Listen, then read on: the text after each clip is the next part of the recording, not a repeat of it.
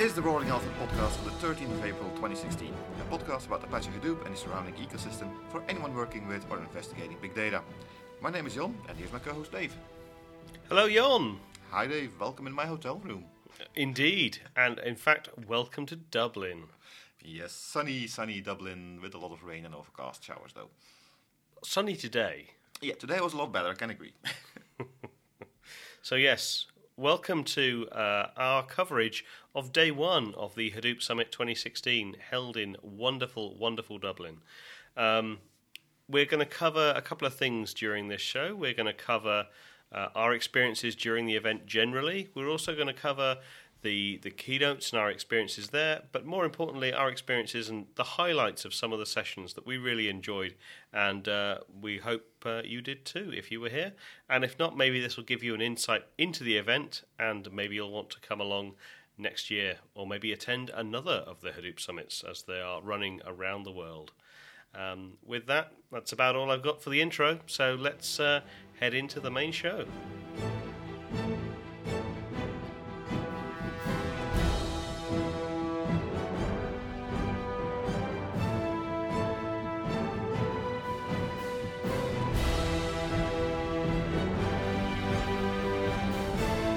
That's why I'm here, because there's a lot of business sessions this year, so which is a good thing. Pure tech, actually, yes. Also with how to get Hadoop flying in the cloud, in private clouds. Well, probably mostly networking. Well, I'll look at the architectural ones and see what I can pick up and how they will fit in out. It's just seeing what's the most recent features of Hadoop, or it's just getting into touch with others. But on a business level, I hope to be back here with some customers next year. Excellent. Absolutely. Okay, so welcome back to our coverage of day one of the Hadoop Summit 2016 in Dublin. So first of all, the event started, as all of these kind of events do, with a spectacular extravaganza, in this particular case, of Irish dancing and kind of contemporary music, mixing it up. Really good, really enjoyed it, really energizing start to the day. Did start about 20 minutes late, which, wasn't ideal for some of the keynote speakers a little bit later, but, a really great kind of kick-off to the event. Yeah, they definitely woke us up.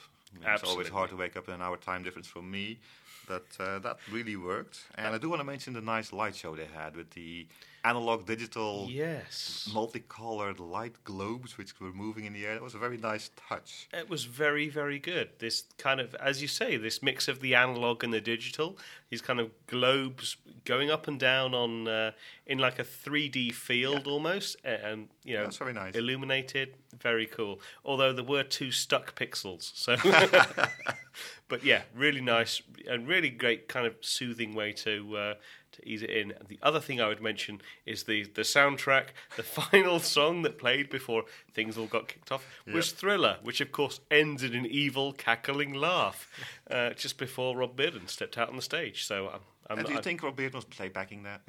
I don't know. Maybe we should ask him tomorrow. But yeah, really great kick-off, and nice. Obviously that led into the keynotes. Yeah, keynotes doing what they usually do.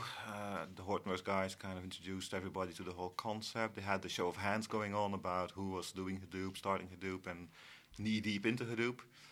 And as I think was Herb did that, they didn't add up to 100%. Yeah. That's big data, we can't count. Yeah, well, people didn't vote. And in fact, there was a session I attended afterwards, and he kind of pointed out, I think, which was a valid point, is that a lot of people are... So the 3 phases, and correct me if I'm wrong, but the 3 phases that Herb kind of talked about were basically, are you just starting in big data? Are you investigating? Are you looking at it? The next phase was, do you have a couple of things running? And the third phase was kind of, does your business entirely kind of rely on it? Is Hadoop all there is? Mm-hmm. And I think the session that I attended, one of the guys who was speaking actually said, we didn't put our hand up for any of those, because actually we're kind of somewhere in between stage 2 and 3. We've still got other operational systems that we really do fundamentally rely on. Hadoop is a big part of our ecosystem. Yes, we're running it in production. Yes, we've got numerous use cases, but it's not everything. And that's a fair point. And I think maybe that's the reason why we didn't add up to 100%. But you know what these polls are like. There's always a load of people that don't vote. All the vendors, for example. Exactly. I was just going to say, we didn't vote either, because I don't have a Hadoop cluster in production. Although your mini cluster, maybe? It's not really production. Oh, okay. Is it kind of dev and test? It's dev and break and fix. All the best Hadoop clusters are. Built to break. No, that was good. They gave us some statistics as well. We had 1,400 visitors, I've got on my notes, which I'm reading from now. Yep. Which apparently is a 25% increase from last year. Yeah. It kind of surprised me. I thought last year also had above 1,000, but well, maybe that kind of fits. And it was a nice touch when they singled out the one person who travelled the furthest, the guy from Melbourne. Yeah, that was cool. That was cool. That was good. Anyway, what else did I talk about? Just going through my... basically, the keynotes didn't really announce a lot of new things. There were some news releases this morning about Pivotal and Hortonworks doing things together and stuff that was mentioned. Yeah. But apart from that, the keynotes that was done by Hortonworks and I think EMC was the next one. Yeah. That basically just went over the traditional Hadoop good and bad things, well, good things from Audley, of course. Yeah, I didn't really notice anything new in there. There was. I think there was just a continued focus on the journey. True. Like that seemed to be the common theme, at least to me, was, this Hadoop, this big data thing is a journey, and everybody was talking about their ability to be your partner, be your Sherpa, your guide through the big data journey, and that's all fine. But yeah, I wouldn't say there was anything new or revolutionary. Although I also wonder if that's because we're so close to a lot of what's happening that maybe some of that was new and revolutionary to some people. Yeah, but I think it's more the thing you mentioned about the journey. If it's a long journey, you can't expect everything to change every year. True. So from that point of view, you're actually right. It's normal. What else we had in keynote? You got anything on your papers? Yeah, I mean, for me, the keynote that I really enjoyed and that really stood out in lots of ways was the final keynote on technoethics. First of all, great presenter, despite the fact needed a glass of water, which I've been in that position as well, and it's just get a dry throat and nothing else will shift it. But they were really, trying to get the audience to think about the impacts of what they're doing. Just because something is legal, is it right that you should be doing it? A lot of people are talking about using big data for information tracking and for the tracking of people and the monetization of data. And she brought up a particular slide that had, if you are a Google and a Gmail user specifically, then these are all the things that Google knows about you. And good God, that was a scary list of stuff. I mean, that was I know, sort of in the back of my mind, I know that all of those things are the kinds of things that Google has. But, when you see it listed in black and white, and your mind automatically goes to, well, if they know all that, then what could they infer about me? What could they do for my... how could they potentially steer me in one direction or another? And it was, for me, that was a really, really interesting session. Brought up some really interesting ethical issues that I think organizations have had. Ethical responsibility is not a new thing, but it's something that people don't often consider in a big data world to the level that I think she was suggesting. So I thought that was the winning keynote for me. I think that was a great keynote. Really enjoyed it, and I would definitely like to see if we can get back in touch with her and see if we can get her on the show. Though she might be expensive because she does this for a living, I think. This is true. This is true. But she works for a partner of Hortonworks, so maybe I could leverage some of our partner connections for that. But yeah. Yeah, but that part was actually called Technoethics.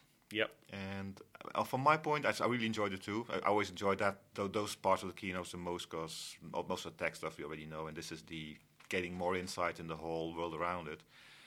She did, however, use a lot of scare tactics, in my opinion. She really tried to drive a point home by maybe not exaggerating it, but really bringing out the worst of it. Yeah, and I think by and large, I think that is her role. I think it's she referred to some material at the end, so a couple of books that I'm definitely going to go and dig out and read. And I think those are all very kind of extreme views of what could happen, but extreme things have happened in history before. Extreme things will happen again, and those that don't learn from the mistakes are doomed to repeat them, as the old saying goes. So, you're right. There was a bit of scaremongering and not necessarily FUD, but definitely scaremongering going on. But do you really agree that the engineers, the programmers, the developers are the ones that have to be the guardians of the ethics in the technology world? Because we might think we're having all powerful powers, but we really don't. Well, in fact, as she said, although she didn't want to give any developers any more of a god complex than they already had, Too late. which I thought was great. So yeah, I don't disagree, but you've got to remember that, and this was one of the things that was mentioned in one of the previous keynotes, they've actually added a business track this year for the first time, and so I'd noticed this last year. An increasing number of people that aren't just purely techies, and I think it's definitely increased this year. I look around, I see a lot more suits. There's a lot of suits. There's some of the business tracks. Some of those sessions are very, very full with people that are clearly not necessarily developers, and that's so. I think she's also speaking to that audience as well, which is new. Yeah. The one thing I did find strange is that she ended with the whole thing about robots taking over not only the crap jobs but all the jobs, which I can agree with, but I don't see the link with the ethics story there. Or is it just the ethics about getting all the jobs away from the normal people? Yeah, I think. Should we do that? Because as you said, right? It's not because you can, you should. Yeah, exactly. Yeah, okay, fair enough. Yeah. Again, but you're totally right. Great session, that one. Actually, I wrote down her name, but I'm not sure I wrote it correctly. Her last name was Coleman, and her first name I got Emer, or E-M-E-R.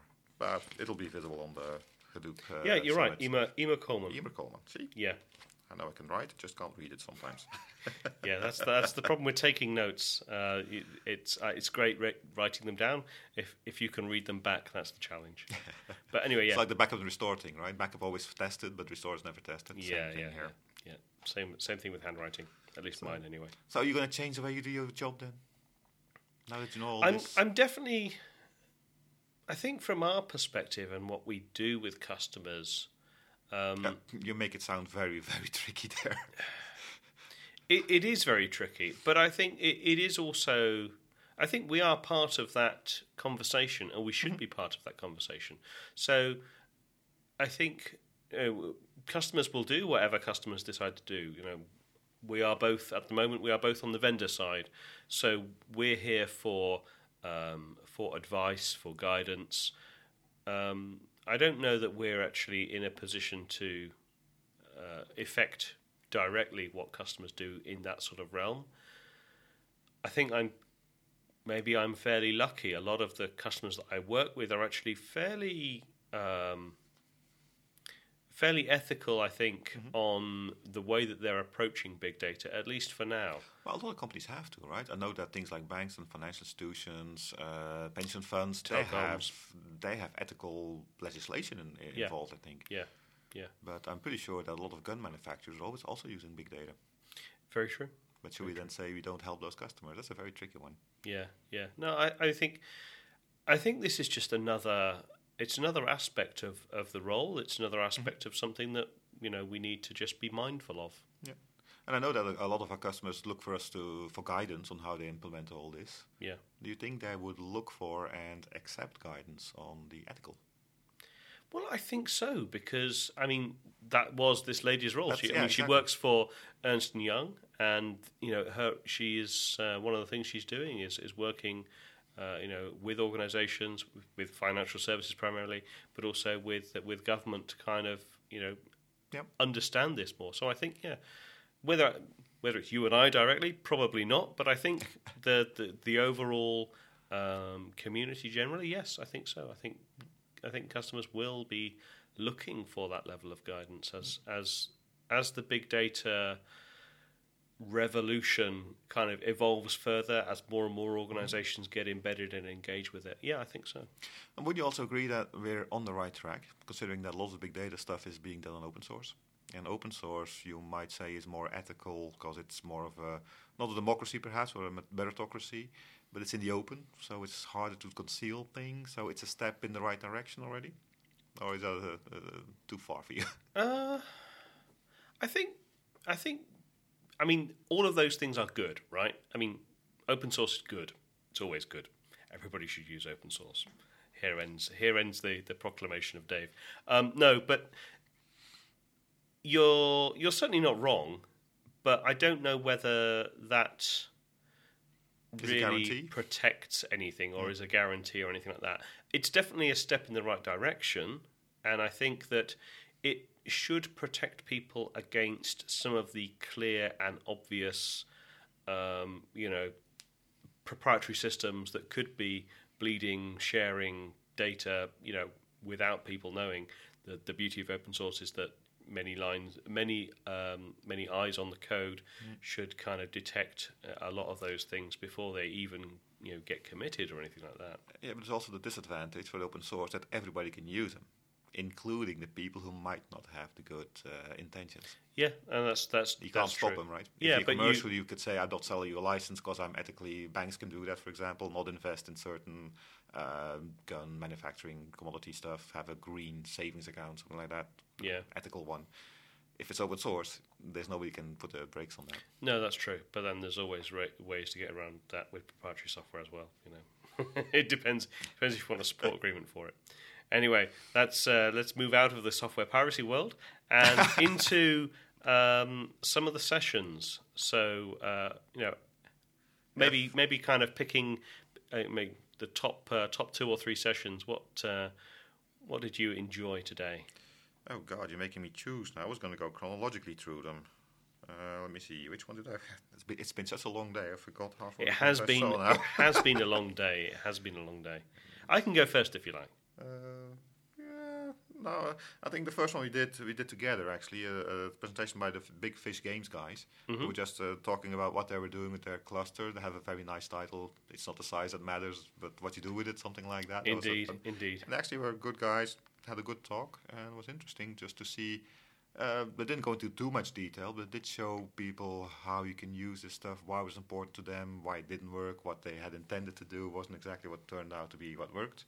Yeah, and that was a good session. I enjoyed that one. Yeah, I think that the 2 things that really struck me with that is, which I find quite amusing, was one, they were expecting to get a lot more end user sort of prediction information out of it. That was one of the things that they said failed. With all the information, all the data they had, actually it turns out users didn't end up doing the things that they thought they predicted they were going to do. Now, so maybe the whole ethical question is not a question because we're so unpredictable anyway. Well, maybe they were asking the wrong questions. Maybe it was the wrong tech they were using. Who knows? But they also said we're iterating and getting better all the time. So give it another couple of years. It's a learning. It's a journey. It is. But they had a lot of interesting successes. But the second thing that I thought was interesting with those guys is that they repeated it multiple times throughout the session. Is lean on your partner. Don't try and do this stuff all yourself. Now they made very heavy use of IBM and Big Insights. And they have I should say a Netezza EDW as well supporting that. They were very, very pro the fact that they didn't really go into this understanding a massive amount about Hadoop necessarily. They'd done their due diligence, they'd done some basic research and that sort of thing, but they very much worked with IBM over, I think they mentioned like a 12-week project was their first kind of major set of use cases being implemented. And they worked with that partner throughout that process, and they use that as the learning experience. And I cannot emphasize enough how important I think that is. Choose a partner that matches with what you're looking to do. For them, I'm guessing they probably went out to an RFP or they probably did some sort of selection process. And for them, they already had Netezza. Yeah, IBM exactly. was probably a natural if they already fit. know IBM and you have a good relationship with them, Yeah. you trust those people, then that's a good way to go. Yeah. Although he did mention an interesting story about they'd heard that there was this mythical unicorn of an IBM team that they wanted to get hold of that did this kind of thing, and nobody ever seemed to know how to catch hold of them or get in touch with them. And eventually, one of the team members that was presenting actually bumped into them in a conference and grabbed them, never let them go, which I thought was great. But yeah, I can't stress the importance of find a good partner that you trust and you want to work with and wants to work with you, and really lean on them, because it is a journey. And actually, quoting EMC now, the EMC guy at the start said it needn't be a lonely journey. It needn't be something that you have to do on your own. It needn't be something that's all that hard necessarily. I mean, just because you've got a good partner doesn't necessarily mean this is going to be easy. Yeah, but because the partner is going to do everything for you either. Because the guy also talked about the fact that they needed other open source components in their whole production flow to do the prediction, the getting of the data out of the games they were making. Yeah. And he talked about the fact that compiling all these things, that's easy, right? That works first time. He asked in the audience how many people compiled something working first time. I guess one guy put up his finger just for fun. So even with good guidance, they still had enough of the troubles to overcome. So and I think they had challenges with upgrades as well, which is there's always there is always something, a little snag here or there, and it may be only minor, but well, minor can have big results. Yeah, and it's getting better, but it's going to take a long time before it gets flawless, because I've never seen a flawless computer. No, indeed, and we probably never will. We can hope that way. That's another ethical thing out of the way. Indeed. So the first session that I was going to mention was the Symantec session. So some of you may know Symantec as being an antivirus vendor, but they're actually much more than that. So they mentioned that they're the world's largest software security company in existence today. And they do provide antivirus software, but they also provide enterprise managed services around security as well. And that's I think that's probably the core of their business. So they have something like 100 million users and 100 billion events per day streaming in. Their current Hadoop cluster is around about 500 nodes and 12 petabytes at the moment, and growing fairly rapidly from everything they were saying. But the focus of their session wasn't really on their main core Hadoop cluster. It was actually around how they service developer needs and requirements instead. So if you have a large production cluster, it's very difficult to understand how you can get the latest and greatest tech easily upgraded onto it. And they came up with this idea of actually creating small virtualized clusters instead and firing subsets of data across. So developers, data scientists could play in those sandboxes, understand what works, what doesn't work, and then roll those versions into the major cluster at a later date. Really interesting. They kind of did some handcrafted stuff first. They moved on to Cloudbreak later on, and they're moving from doing things locally on premise in an OpenStack environment out to doing things in the public cloud with AWS. So really cool session. Really enjoyed it. For me, I had two sessions I wanted to mention. One on the Flink, or the committers of Flink. They gave a deep session on that. It was very interesting. And I do hope we can get them on the podcast to talk about it in more depth, because I don't know enough about Flink, and what I've heard about today, it's really something I need to look at. And the other one I went to was a presentation by the Redpoint company, but I didn't get the name of the guy doing a brilliant job of explaining all kinds of machine learning, not just the algorithms, but approaches on how to select a good algorithm. He had some very good insights there, and he also had a book apparently. He was going to look at it tomorrow, but that was a very good one too. So really shout out to that guy. He was a very nice guy, really explaining it very clearly. It's a very nice session. Nice. All right, so the next session that I was going to mention is a session by LinkedIn. LinkedIn sessions, for anyone who hasn't attended Hadoop Summit or seen them present before, are always really, really good. And it started off, it was basically Hadoop past, present and future at LinkedIn. They went into, where they'd been, what they'd been doing, how it got started, going from an Oracle system back in 2006 to their first kind of 20-node Hadoop cluster, and then on through to where they are now, which is 10,000 nodes. Anyway, they were talking about some of the performance issues that they found as they grew to this kind of scale, some of the things they used to mitigate that, and they also talked about a couple of projects that they've released. So one is Dr. Elephant, which I will certainly be taking a look into, and that's all about analysing jobs and working out where they can be tuned and optimised. And another one was something called Soak Cycle, which was kind of for testing new releases of Hadoop, and basically running a smaller portion of hardware to simulate hundreds, thousands, tens of thousands of data nodes against an ordinary pair of name nodes. So really, really cool. They had lots of other things that we're talking about, but that was the highlights for that session for me. And again, I think we'll definitely try and get hold of them for an interview as well. Final session that I want to mention here and now is Spotify. Again, similar to LinkedIn. If you've not seen one of their sessions before, you definitely owe yourself to kind of look them up on YouTube and watch a couple of them. Really good. It was a bit of a history lesson as to how they started using it, where they got into it. But it was then on how they handle data pipelines and how they used to handle it, and how they're looking to handle it in the future, or now and in the future, by dealing with it all in Docker containers, and how to handle that. Some recommendations. Good session. The real kind of takeaway for me though was they're moving from their 100 petabyte 2,000 node cluster on-premise to a complete Google Cloud environment.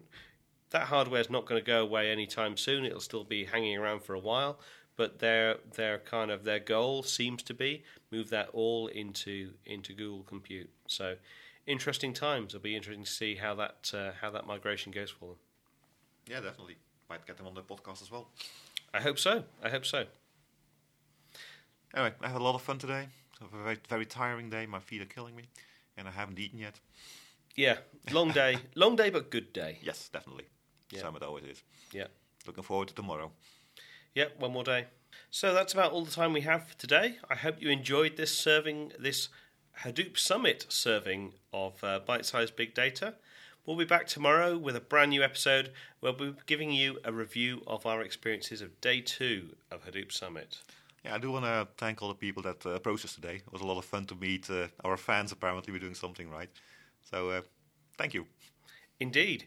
And if you're listening to this and it is still Day 2 of the Hadoop Summit, look for two very strange-looking folks in bright yellow fleeces that have the Roaring Elephant logo on the front breast pocket and a large Roaring Elephant logo on the back. That's us.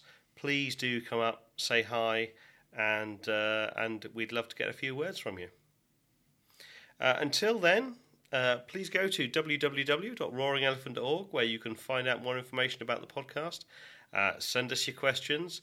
And also, take a look at us on iTunes. If you use iTunes, give us a 5-star review if you think we deserve it. If not, that's okay as well. But in that case, let us know what you'd like to see more of, or even what you'd like to see less of.